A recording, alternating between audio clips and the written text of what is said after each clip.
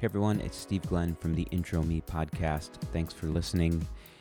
In this episode, I sit down with Kyle Hagge, who's part of Marquette's Innovators on Tap podcast and CEO of a program called Bridge the City. Both URLs are in the show notes. And really, we get a good insight into Kyle's thoughts on how he wanted to give back to the community and how defining an end goal isn't always the best approach for your career, but rather being curious instead of having a plan can sometimes work out better. So jump into this one and then head over to intro.me to learn more about us and to sign up to get updates on the show.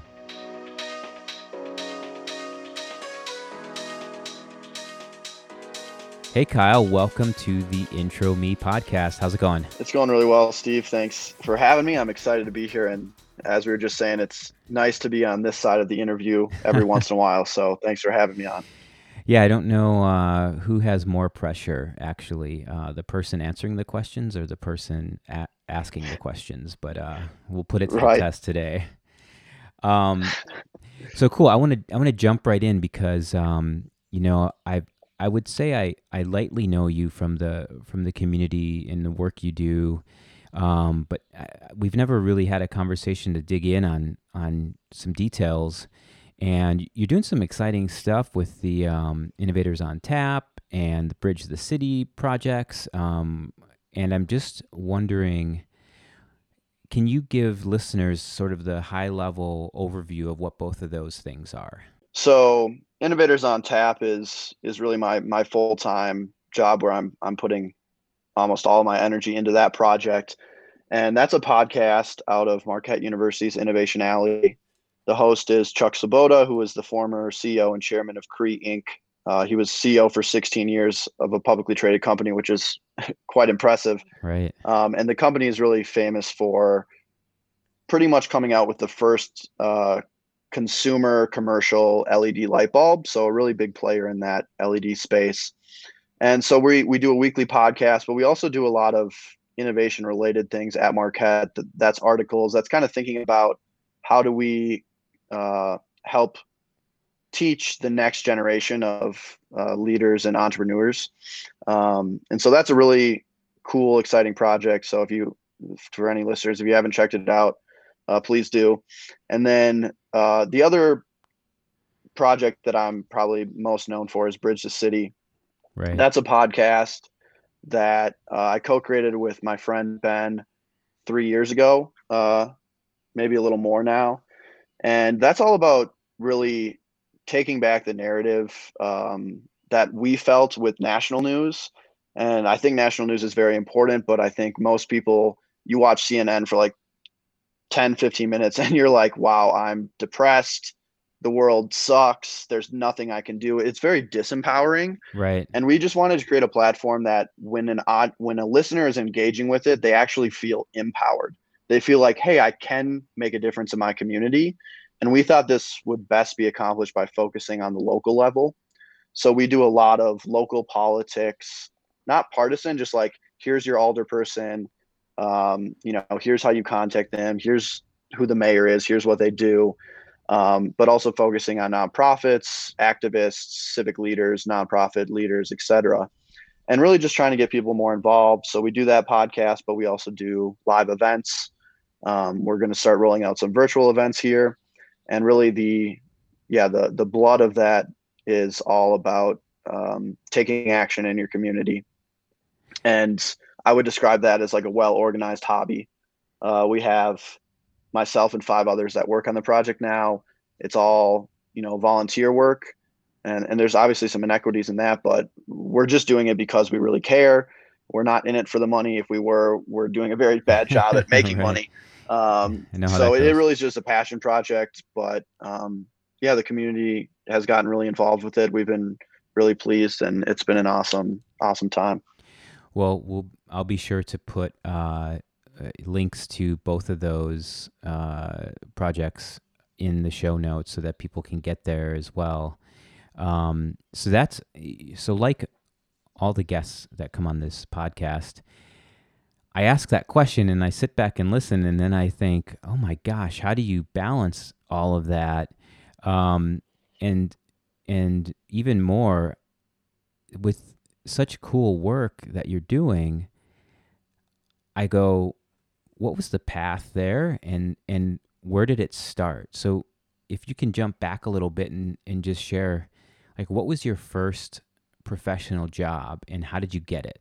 Yeah, that's a it's a great question. I'll give two quick answers to that. So my first job, and a lot of people are like, "Oh, it's not a real job." I consider it fully a real job. Was Uh-huh. with AmeriCorps. Okay. So I graduated from University of Minnesota in 2015, and I was actually on the wait list to go to Cameroon for the Peace Corps, but then I got offered a job with AmeriCorps with a nonprofit here in Milwaukee called College Possible, and they really help low income first generation students get to and through college. And that was a for sure thing. I was really drawn to the mission, and I was like, sure, let's do it. So that's what actually brought me to Milwaukee. And how I got that job was I was just interested in doing kind of a uh, service oriented job out of college.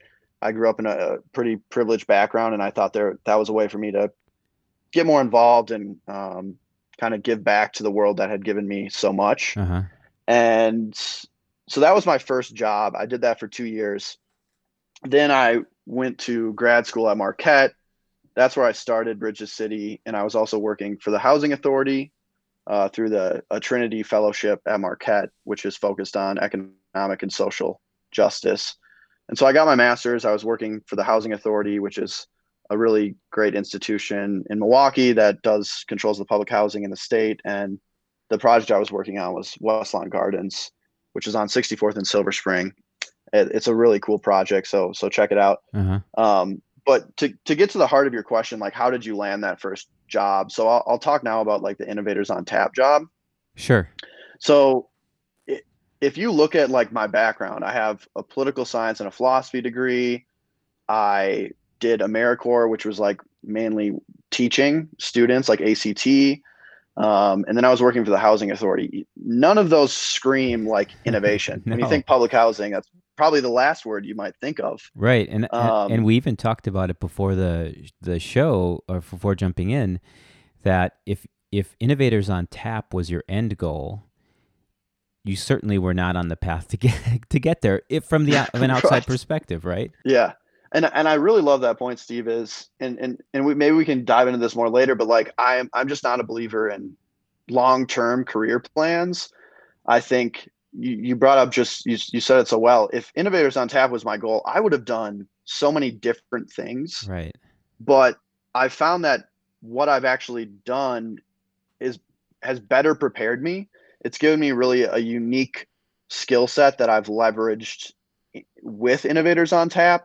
Where if I was just looking at the outset, starting from ground zero, I would have got a degree in entrepreneurship and done some leadership development courses. But it just came about in a really like organic, authentic way. And so, long story short, I kind of had this like smorgasbord of experiences, including I was working part time grad school for a civic tech startup in Chicago as well, remotely called Ballot Ready.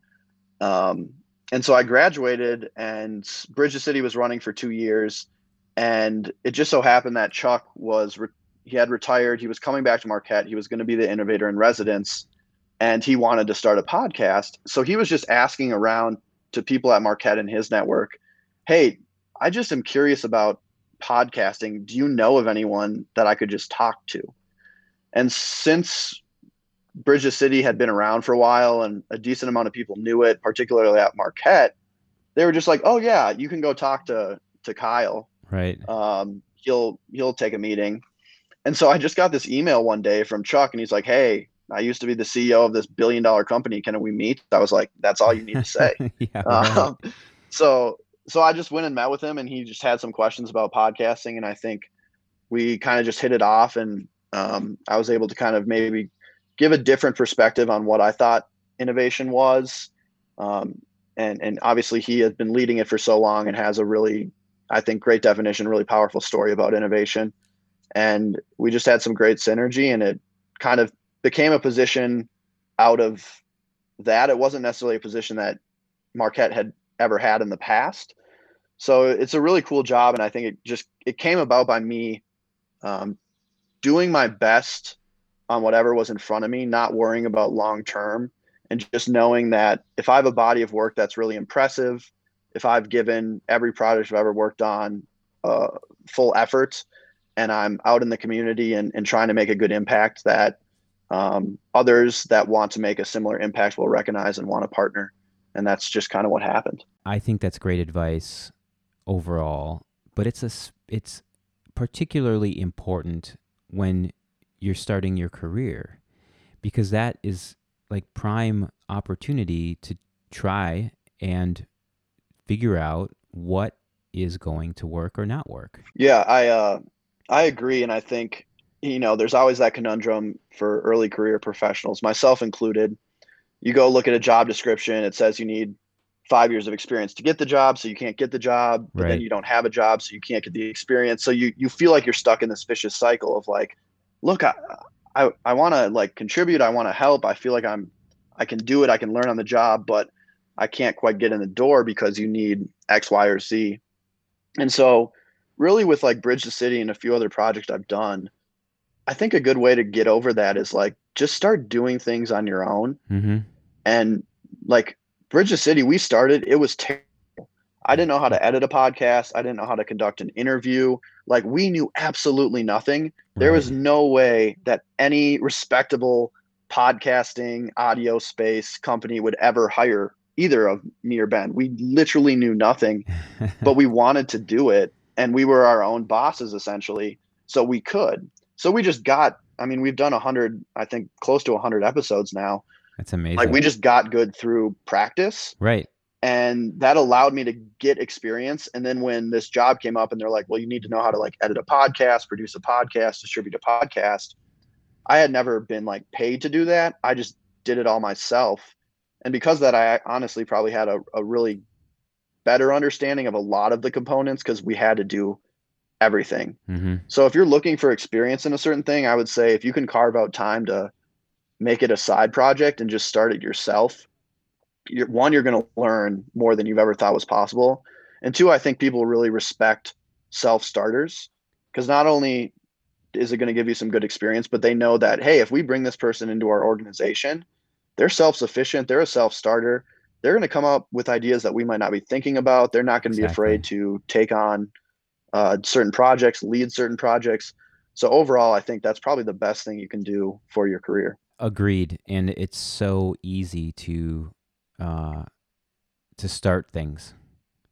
I think Right. I think we tend to be the biggest barrier in thinking about that. Our biggest critic, and when things are just have never been more affordable or more accessible to start. So, great advice. And speaking of advice, so thinking of finishing school, launching your career, exploring these other areas, these other projects, getting so involved in the community, this innovators on tap idea coming your way, all that stuff. It sounds like it happened, at least kind of quickly.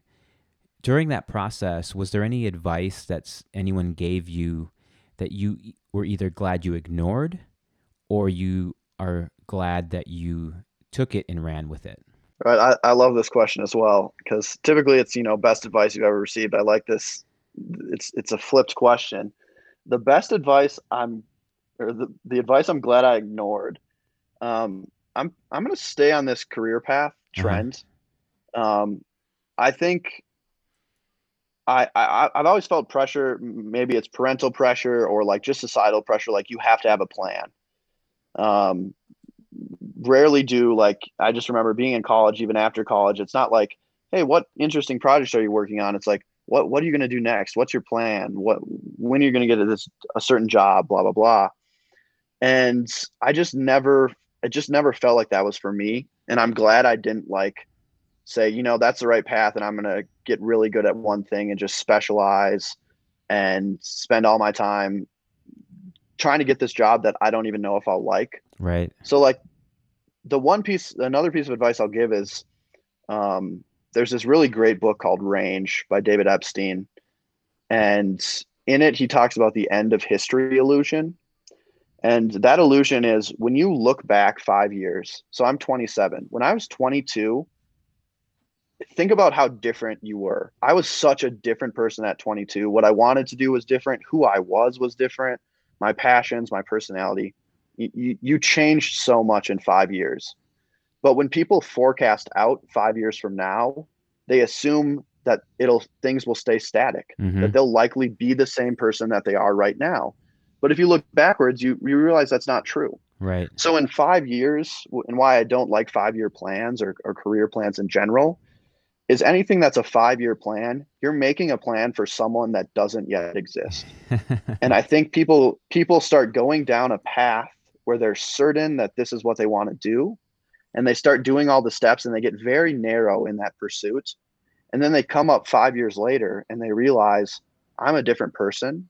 I don't necessarily love what I thought I would love. My personality is different. What I care about is different. And it's hard for me to pivot now because I've been so narrowly focused.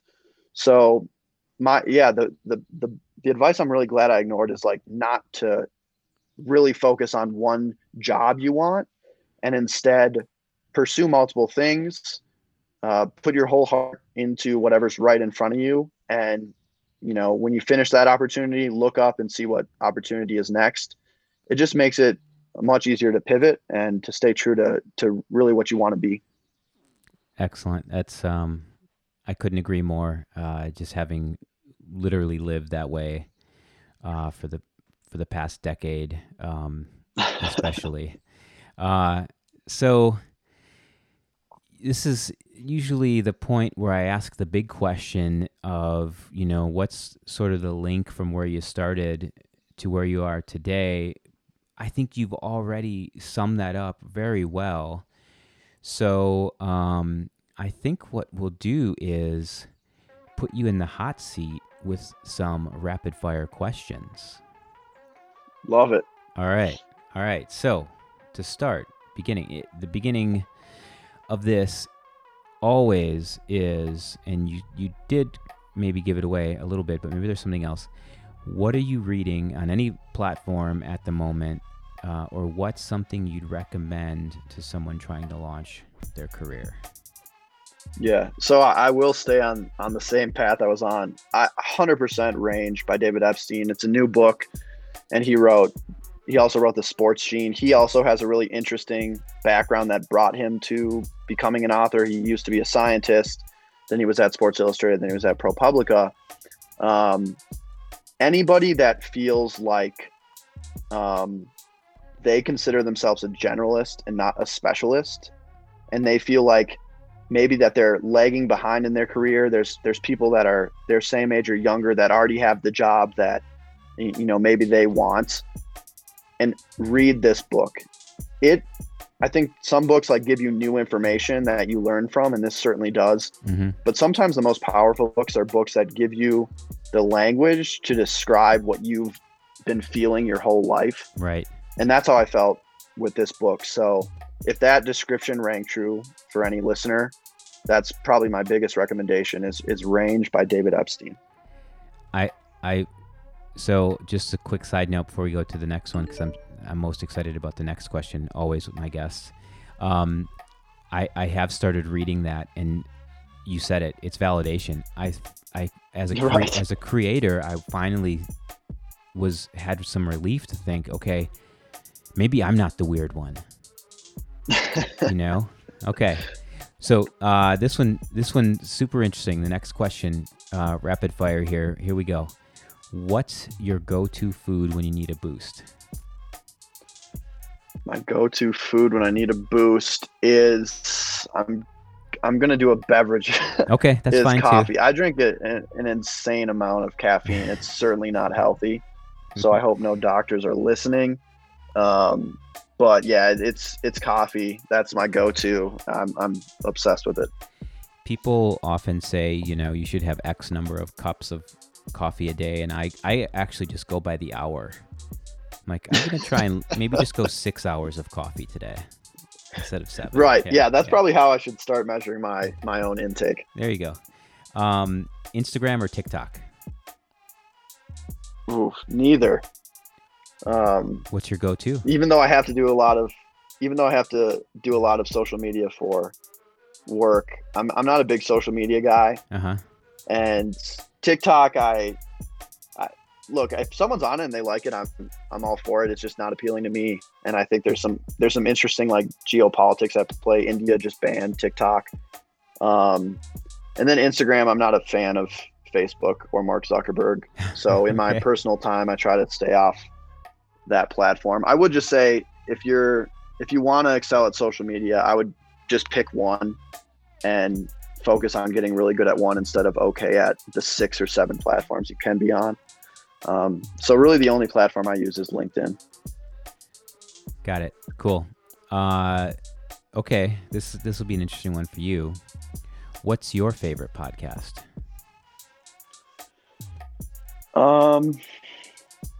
My favorite probably all-time podcast is Why Is This Happening with Chris Hayes. He just has on really great guests, and I think he's one of the more smarter like public intellectuals we have right now. And then the other podcast I'm really a fan of is Land of the Giants, which is a Vox podcast, and they cover like the rise and sometimes the fall of companies. And so their first season was on Amazon. It's really good. It's a fascinating look at Amazon. Their second season just started a couple days ago, and it's on Netflix. And Netflix is a company that I think is really interesting. So I'm excited for that season to continue on. So yeah, Why Is This Happening and Land of the Giants. Cool. So all of that just made this question more interesting. YouTube or Hulu? I'm definitely YouTube. I'm not necessarily a Hulu fan. I think YouTube is a really interesting company, and I think it just gives creators a lot of power. And I expect YouTube to be around for a long time, and I think it's not going to replace like television or Netflix, but I think user created content will probably be more prevalent in the future. Agreed. Okay, last question. If you had a talk show, who would be your very first guest? So for people that really know me, they definitely know this answer already. It's Kanye West. I am one of the biggest Kanye West fans on the planet. That opinion has never been super. That opinion has never been, I guess, super popular, and probably less popular as of late. And so, his latest shenanigans aside and politics aside, I've always been very inspired by his career. Talking about someone that has gone into fields where people said you can't do it and done it. I mean, right. He started as a producer. They said you can't rap. He became a rapper and became one of the most famous rappers of all time. Okay, well, you're a musician. You can't do fashion. Yeezy is now $1 billion brand. He just partnered with The Gap. So as someone who probably everyone relates to this, just being told like, hey, you've done this, keep doing that. You can't do that other thing. I think there's no better inspiration for, hey, go do that other thing than Kanye West. Excellent. Well, Kyle, thank you so much for jumping on the podcast. Certainly appreciate it, and keep up the great work. Appreciate it, Steven. Thanks for having me. This was a lot of fun.